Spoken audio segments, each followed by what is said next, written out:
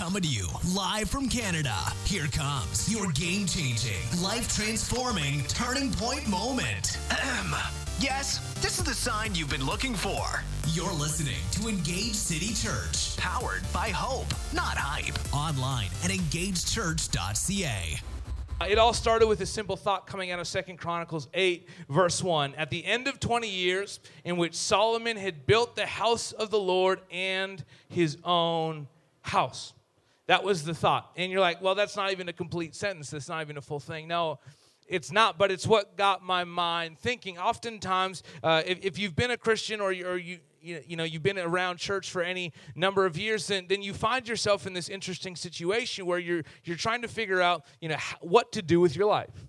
And sometimes I think it gets harder for Christians to figure out what we're supposed to do with our lives, especially as young adults, because we put so much onus on, I just want to do the right thing. I just want to do what God has for me. And we get so freaked out about screwing it up. Right? You're like, oh, I'm going to screw it all up. No, you're not. How do I know that? Because if you're walking with Jesus, then he's never going to let you get that too far. Now, if you're blatantly running the wrong other way, maybe you will screw it up. But the good news is, even if you do screw it up, Jesus is there with you in every moment, and he's making all things work together for our good, for those who love him, are called according to his purposes. And so he's working consistently, spitting and working and changing and transforming every moment of your life. I don't know, this isn't in my thought today, but I just need to let somebody know in the room that you are not a screw-up. No, you're not a screw-up. You might be thinking that way, but you're not a screw-up. Okay, let's go home. That was... God spoke. Let's go to Swiss Chalet. Go back to the original dipping sauce. Okay. Anyways, they changed.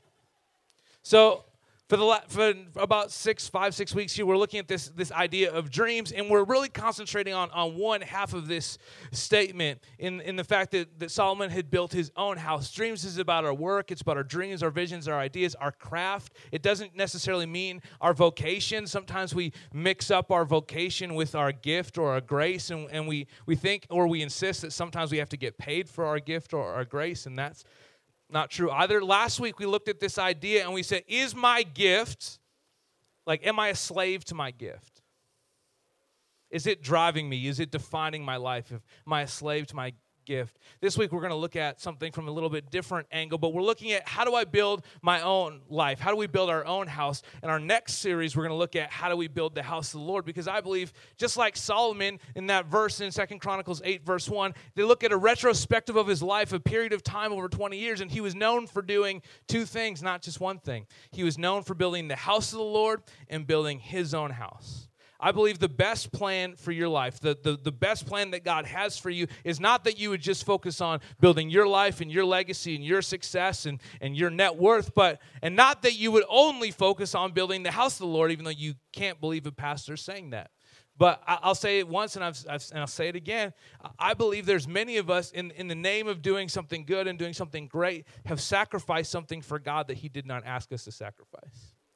So, if we're going to live our lives in this godly template, that means we got to learn to live a life that both builds the house of the Lord and builds our own lives at the same time. They're intermingled, they're interwoven, they cannot be separated. We get in trouble when we start separating it out and putting it, okay, this is me, this is this. Because what happens, this is my work life. This is my church life. This is my family life. We start breaking it out in boxes, and you're like, there's that movie out, Split. I haven't seen it, and I probably won't because I get terrified easily. Like split personalities. The truth is, a lot of us are walking around with split personalities, right? We're walking around because we've got church person, family person, friends person, work person, professional person, unprofessional at work person. So which one of you showed up today? When I wake up in the morning, which one am I wrestling with? Which one am I allowing God in to work on? What if we just wrapped them up into one person? There's that idea, let your yes be yes, let your no be no, let your personality be one. Why don't you be the one person God created you to be? That's what I desire. I desire to be the one person that God created me to be. And then if I do that and if I follow him and we're walking together, wow. I'm going to look back over 20 years and people are going to say, man, that person built the house of the Lord and his own life. And he did it at the same time. And he did it the right way. So if only there was a pattern or a template for us to follow.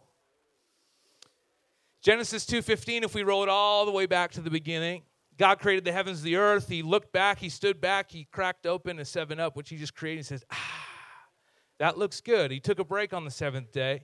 He created man. He said, not good for man to be alone. Creates woman. And then he sends man to the office. Then the Lord God took the man and put him in the Garden of Eden to work it and keep it. To work it and keep it. God sent us to work. Sometimes we think that work is a distraction. It's something that gets in the way. It's something that we just have to do. That like it's, work. Work existed in paradise. It wasn't, if we think, that must have been after sin happened, after, Eve forced Adam into eating the passion fruit. Clearly always the woman's fault. It wasn't. It was his fault and her fault. Together, joint fault. And they both ate of the same fruit. We thought, work happens after that. No, work doesn't happen after that. Work was a part of God's plan for you, your responsibility. He gave you gifts, graces, abilities, talents, all these things. He gave you like these great tools. He said, now I want you to do something with it. When he made the world, he created something that was perfect and complete. But he created something that was perfect and complete, full of untapped potential. He said, okay, I want you to go and I want you to work this thing. In Genesis 1:28, I want you to fill it and I want you to subdue it. I want you to have dominion over it. That idea of subduing is build something beautiful out of this incredible thing that I've given you. And when we look at our own lives, I like to think of it a little tiny earth that God gave me, something that's perfect and it's complete and it's my life. And he says, make something beautiful out this, but it's full of untapped potential. You've got to develop it. You got to pull that stuff out of it, and God's going to help you, lead you on this journey. That's why our life is a journey. It's not a set of destination points. We like to think, that's why even our education system has set us up to think that our whole life is based on destination because, okay, we go to school, we check in, we go to kindergarten, we check out. Great, take a summer off because let me tell you, kindergarten was hard. Take a number of months off, get into grade 1. Okay, everything's about checking in at the next destination. You go through 12, 13 with kindergarten. You go through all those years, and your whole life is about just making it to the next level, doing the next thing. But life was never about levels. It's not Super Mario Brothers. It is about a journey when it's about an unraveling where you're discovering who you are, you're discovering who Jesus is, and you're discovering how you can build your life together with him. Creation is all tied together in Colossians. This is just repeat for everyone who's been here. Colossians 1 ties together the creation account because we find out that it wasn't just God that was at creation. The Holy Spirit was brooding. We know that. But Jesus, God did everything through Jesus. How do we build our lives? We build our lives with Jesus. If you're ready, just go to the next chapter here. Just say, I'm ready. Okay, we're mediocrely ready today. Anyone like to go to chapters? Anyone go to chapters ever? Okay, bookstore people here. Yes, bookstores still exist. I know they're closing at a rapid rate, and now they sell more knickknacks than they do books. But I love going to chapters, just like walking around reading random titles of things, because it's like I do judge every book by its cover, and I'm like, that looks terrible. Written by Stephen Hawking. It's like, okay. You got it. It took you a second, but you got it. I love just walking through, and I wonder what would happen if we walked in and we say, I want to find a book, maybe a title called The People God Used to Change the World. And if I went and I found that book, and if I took it off the shelf, it would probably look like this. But if it wasn't that, and I took it off, I wonder what I would find. I would assume that I would maybe find a book full of preachers, missionaries. I don't know. What do you think? Politicians? Maybe not. Just kidding. I love politicians. Literally. Anyways. Popes, evangelists. Who's in that book? Give me some. Who would be in the book of people that change the world? Who would you expect to find? Anybody? Wayne Gretzky? Connor McDavid. Okay, great. Okay, this is very Edmonton specific. I got Matt Dodd. I can't say that out loud. Matt Dodd's flashing a message on the screen that says Hitler. Yeah, he did change the world in a negative way. Donald Trump, Mother Teresa. People are changing the world all the time. And we look at we set these people on these super high levels, but then we go in the Bible and we go, there's this heroes chapter in Hebrews chapter 11. It's got all the most famous people in the Bible of all time, and it's all by faith they did this, and by faith they did this, by faith they did this. And if you look at it, you might assume that maybe they're spiritual gurus or leaders or pastors or speakers, but they're not. They're farmers, shipbuilders, really big ark builders, nomadic tribesmen,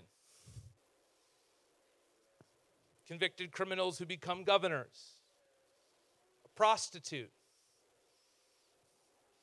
That's the list, and there's more in Hebrews chapter 11. This is what Bishop Dick Lucas says. I think being a preacher, missionary, or leading a Bible study group in many ways is easier. There's a certain spiritual glamour in doing it, and what we should be doing each day is easier to discern, more black and white, not so gray. It is often hard to get Christians to see that God is willing not just to use men and women in ministry, but in law, in medicine, in business, in the arts. This is the greatest shortfall today. That we don't see ourselves as people that God wants to use. That we don't see our work as something that's strategic, that's a gift that's been given to us. That we don't see our craft as something that God's given to us. Our gift, our talents, our abilities, everything, our ability to make money, to make success, our ability to make and build things, those are all gifts that God has given us. And the highest purpose of any of these things is to bring glory to God. That's the highest purpose of any of them. The highest purpose is to bring glory. I thought it was evangelism. No, actually, the highest purpose of any of these things is to bring glory to God. So whatever you do, when you work, you go to work, you work unto the Lord. Next week, we're going to really break down what it means. That's a vague verse, to work unto the Lord. And depending on what camp or what segment of Christianity or not Christianity you come from, the way we understand what we do when we go to work and work with purpose is completely different. We're going to look at that next week. But this week, I need you to understand, I'm hoping I can convey passionately that God created you for a purpose. You have not screwed it up. You're in the midst of destiny, that God wants to use you exactly where you are, that your place has a purpose, that your abilities and your talents, it's not a mistake. It's not just who you are. You've been hardwired to bring glory to God through that very thing that He's placed in your heart and that He's placed in your hands. We've already looked at this idea that it was the Greeks that told us that anyone that had to go to work or did any kind of job that was looking like work or physical labor that was the thinking that led us to where we are today, where we put values and caste and even dollar values on specific jobs. That's not how God sees you. God is not a Greek. That thinking is carried through the generations where we think that only the highest and the most elite in society, that if they don't work and they just can contemplate the things of life, that they are somehow above anyone else works so that they could have their existence, and that's just not true. Your work, your gift, your talent, your ability, your job, your lack of job, the job that you're about to get, whatever it is, this place that you're in right now, God has a plan and a purpose for you right here, right now. You say, well, my life doesn't make sense right now. In the midst of chaos, God's about to bring order. We're so upset about the chaos, and God says, just watch me work. Give me some space. I'm so mad, God, that I'm just in this mess. Okay, well, let me clean it up then. No, I want to sit in the mess. I want to just feel bad for a minute. He says, well, let me help you feel good. No, I want to feel bad because I like to feel bad. Humans are pre-wired for negativity. So instead of embracing the chaos and saying, God's about to bring my chaos into order, because that is our origin story, when there was nothing ever, God was there, the Holy Spirit was brooding, and He brought, this is what creation was, He brought chaos into order. So what if your origin story right here, right now, the moment where you pivot to somebody who's just existing, or to the moment that you now pivot into somebody who is existing with a purpose, who's living, not just surviving, but you're thriving, knowing that God's about and is in the midst of turning your chaos into order. I want to do a quick overview. Sometimes we get right into Bible verses, and we're like, it's only the Word of God, that's whatever, and that's great. But sometimes we can learn just as much from the overview. And I want to look at 3 specific books of the Bible. I'm going to teach you all 3 of them right here, right now. It's going to be amazing. I will never make it through. But there's this section of books. The first is this guy named Ezra. These 3 books in the Bible describe how God restores the nation of Israel back to its homeland. God uses different people, different characters to accomplish that one purpose. First, there's this book in the Bible called Ezra. The book of Ezra was written by a guy who's a minister, kind of like me. He's a teacher of the Word. But God had a specific purpose for him, and he needed Ezra. He needed the people to be acquainted with the Bible so that their lives could be shaped by what God said. So God raised up a guy, Ezra, and you're like, well, that's awesome. And he preached to a lot of people. And literally when Ezra got up to speak, he would open up the Bible, and he would just start reading Bible verses, and people would just start weeping.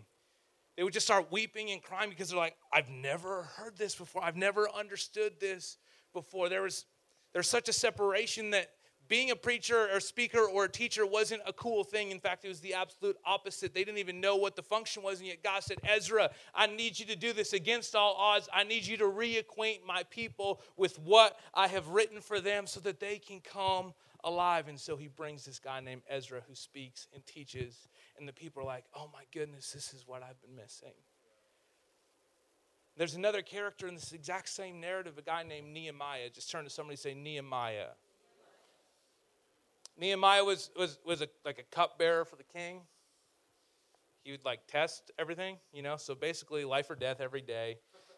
It's like, here, Seb, taste this. We'll see if you survive, If they're trying to kill me, you might as well die first. That was literally his job every day, but beneath the surface, Nehemiah was an urban planner.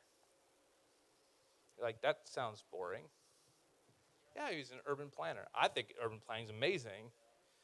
But that's what he was. He was a developer and urban planner. And so God speaks to Nehemiah to the point where he's standing beside the king. You don't get much more powerful than being the guy who literally stands beside the king every single day and decides whether he lives or dies by a sip. There is some kind of bond in that connection where you stand and he's literally got the ear of the king. Yeah, you're going to live today. Okay, awesome, thanks. There's a deep trust that goes there. So he goes from one of the most powerful positions. Yes, it was a servant position, but one of the most powerful positions in the country. He says, listen, I got to leave here. I got to get out of the throne room. I need to rebuild Jerusalem. God's got a plan. He's got a purpose for me. And the king, because Nehemiah understood the power of his place and his position, God says, I'm going to use you exactly where you are. He turns, talks to the king. The king says, here, take whatever you want. Take whatever you need. Go rebuild your thing. They rebuilt an entire city led by this urban planner and developer so that the people of God would have somewhere to go. God used his management skills to rebuild the wall of Jerusalem. He used his urban planning ability to network the people back together. The third one is Esther. Anyone familiar with Esther? Any Esther fans in the house? Yeah, Esther's a unique story. Because Esther wasn't like an urban planner. She wasn't like a preacher. She was a contestant on The Bachelorette, or The Bachelor. If we were to pull it into modern day, she was literally on a reality show star. The king was married to a woman named Vashti. She didn't come when he called her. The king got really mad, and they decided we're just going to do a contest here, reality TV. We're just going to do a contest to see who could be the queen. We're just going to replace the queen. And so they do this entire beauty contest and this whole amazing thing. And Esther kind of comes out of this thing, and She's like emerging like a front runner. Now, this is kind of an incredible process. And again, if this was on TV, this would be a whole year's worth. This process was 1 year long. So they would find all these girls. They brought them to the palace. They lived in like their own residence. Sound familiar? They live in a house together. For 6 months, they get skin and beauty treatments, oils, myrrh, some for their hair. For the next 6 months, they kind of eat well because they were kind of impoverished. So they ate well, and I'm assuming they like did Pilates every day. I don't know like what they did. I'm assuming there's some fighting, there's some drama. What the Bible actually tells us is that Esther found favor in like the host of The Bachelor. And so he would just make sure that she got the best stuff and the best clothes and the best myrrhs and oils and whatever things, spices that she put on. And God used this reality TV show contestant for something incredible. For those of you who aren't familiar with the story, Esther was a Jew. She didn't tell anybody that she was a Jew. But one of the king's other advisors decided that he had a great plan, and that was to kill all the Jews. And that's kind of a problem when you're a Jew living in the king's palace. And so Esther is obviously like upset. She's obviously a little rattled. She meets with her uncle as an advisor, and I'm assuming this would be like a heart-to-heart interview in like a nice place if this was on TV. And he said, listen, Esther, maybe like you've just come to your place in the palace for such a time as this. Maybe the whole idea, the whole plan, maybe all of this was like just for this moment. Now that's actually a bad translation because it's come as kind of a passive word. The best kind of translation for it is that you've been brought to the palace for such a time as this. This is your time. This is your moment. You got to use your position. You got to use your influence. You got to go before the king. There was just one small problem for Esther. You weren't allowed to go before the king unless he called for you. And if you showed up before the king and he didn't want to see you, he would just have you executed. So Esther's like, okay, so it's really cool that I'm here and I can make a difference. Like, I want to make a difference with my beauty. I want to change, like, if this was like Miss America, she'd be like, well, I want world peace. It's like, okay, put your money where your mouth is, Esther. She's like, okay, but this is literally like, am I going to die here kind of moment. And yeah, Esther has this realization, this is my time. So she says, okay, this is what we're going to do. Everybody fast and pray for her. They just stopped eating. They started praying. God starts working this courage and this boldness inside of her. And incredibly, she comes to terms with this plan. She comes to terms, okay, this is my time. I need to use my influence. Now, luckily, what's going for her is that the Bible tells us that the king loved her more than anyone else in the bachelor competition. She was the chosen one. She was the favorite. She's the one all the panels in the magazines were picking to win. So if anyone had that shot, God used her beauty. You've been brought for such a time as this. I think you and I have a lot more in common with Esther than we would like, or that we would, be able to come to terms with. Here's what I mean by that. For many of us, we're already living in the palace. I look across, the group of people in this room, and I see people with degrees, with diplomas, with designations, with masters, with doctorates. I see people in incredible positions. I also look across this room, and I realize that even those of us who are unemployed or those of us who are making not very much money are making more than like 90% of the people in the world. I look at us and I look at all of us and I look inside myself and I understand that I'm living in the palace.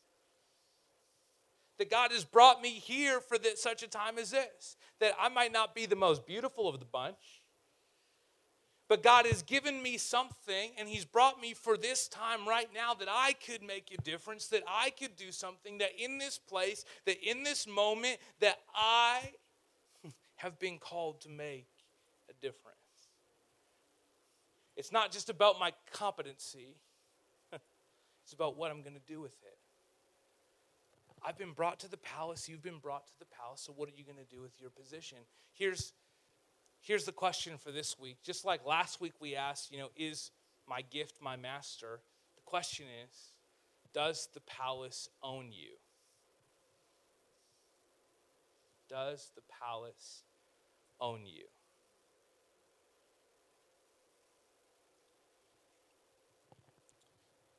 Maybe you're a bureaucrat. You work in these upper levels and people are trying to get something done. They're trying to get a deal made. There's a resolution trying to be made. And there's all these backdoor promises being made. There's cash, there's investments, there's promises to positions of power. All you have to do is leverage your influence. Question is, what am I going to do?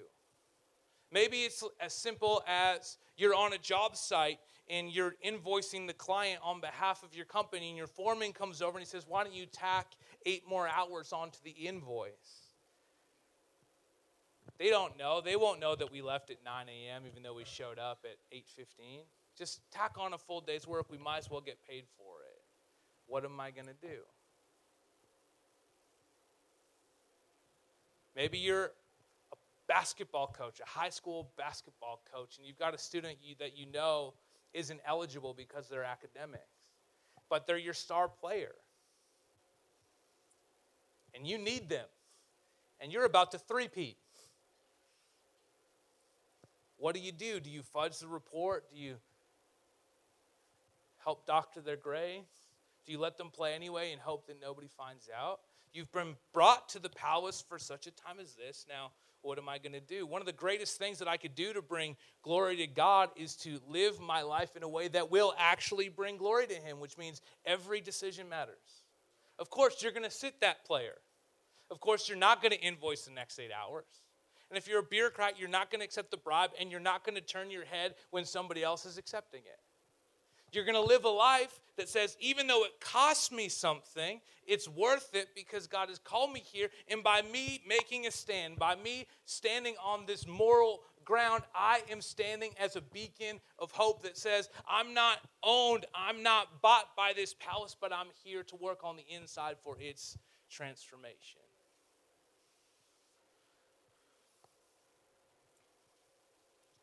In Esther 4:14, oh, there we go. It's showing up on the screen. In Esther 4:14, she comes to this realization. 4 verse 16. She says this, go and gather together all the Jews who are in Susa and fast for me. Do not eat or drink for 3 days, night or day. I and my attendants will fast as you do. When this is done, I will go to the king, even though it's against the law. And if I perish, I perish. When I go to work and I'm forced to make a moral decision, I'm forced to make a decision that's going to cost me something, you will quickly know whether the palace owns you or not by the ease at which that decision comes.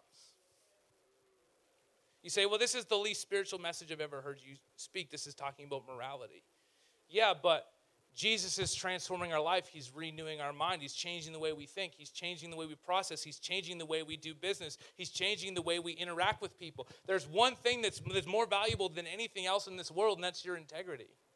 You can't let your integrity be compromised, because when you let your integrity be compromised, you begin to let that light that's burning inside of you start to flicker, because when people look at you, they go, yeah, he says he's a Christian, he believes in God and all these kinds of things, but his actions, I know his actions, and they do not add up. The math does not add up. This is what Dr. Timothy Keller says. And so you have the freedom to serve the world through your influence, just as you can through your competence. There's two spheres to your work life. And I need to make this asterisk. We're not just talking about going to work, we're also talking about your gifts, your talents, your abilities. You may be a stay-at-home mom. I believe being a stay-at-home mom is the hardest job in the world. And the pay is for sure the least. Like, for sure. Like, if you wrote that thing down on a job description, nobody's taking it.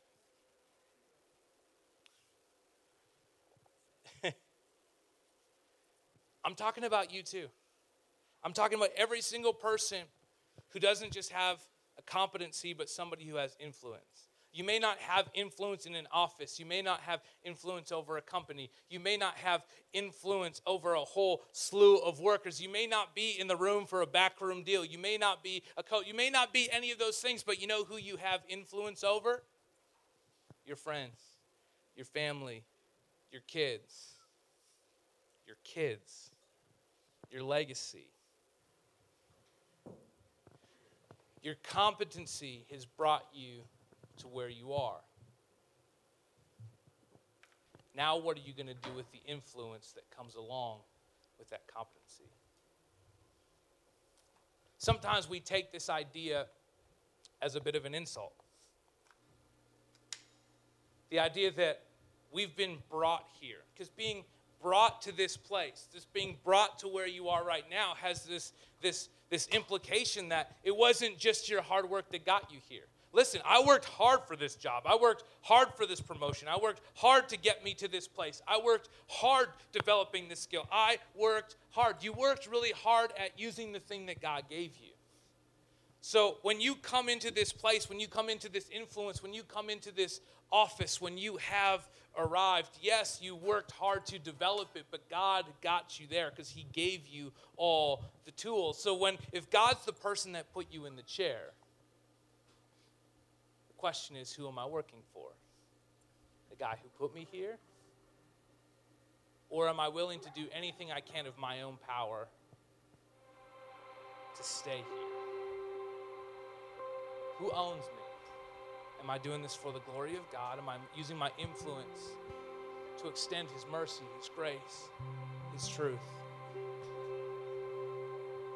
Or am I using it to just hold on to the power that I have, the influence that I have? Am I using it just to leverage it for my own gain?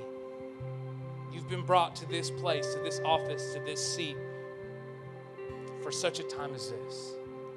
This is your opportunity. You've been listening to The Engage Life, powered by Engage City Church. If you like what you heard, check out EngageChurch.ca.